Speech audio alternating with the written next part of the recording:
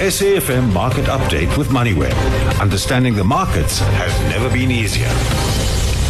It is 6:05. Good evening. Welcome to the SAFM Market Update with MoneyWeb. My name is Sikim Gabadeli. Well, it's been a tense few days as we await the fate of the Minister and Deputy Minister of Finance. This after they were abruptly recalled from an international investment roadshow to the UK and the US on Monday.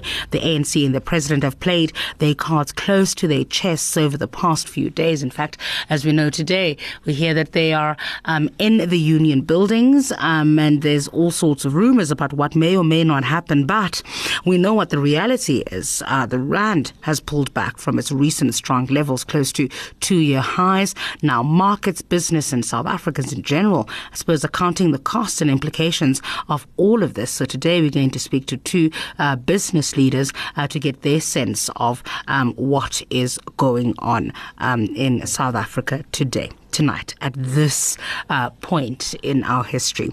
The Bank Serve Africa Disposable Salary Index recovered somewhat in nominal terms in February 2017 as salaries improved by 5.7% on a year-on-year basis. That improvement, however, still lower than the rate of inflation, which resulted in salaries declining by 0.8% in real terms. David Shabiro watching the markets for us today. But first, your business news headlines with Pranesha. Good evening. The rand remains volatile amid growing confusion over Finance Minister Pravin Gordhan's fate. However, the local unit did reverse losses after a report that 3 of the top 6 ANC officials told President Jacob Zuma that they oppose his plan to fire Pravin Gordhan. Meanwhile, the National Union of Mine Workers has threatened to go on strike at Eskom. The union is opposing Eskom's plans to mothball 5 coal-powered stations, which it says could lead to thousands of job losses. The NUM has about 15,000 members of Eskom, which is close to a third of the power utilities workforce.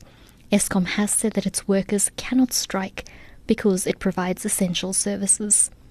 Onto financial indicators, the local units at 12.96 to the dollar, 16.06 to the pound and 13.94 to the euro. Gold's trading at $1,252 an ounce, platinum at $953 an ounce, and Brent crude oil at $51.99 a barrel.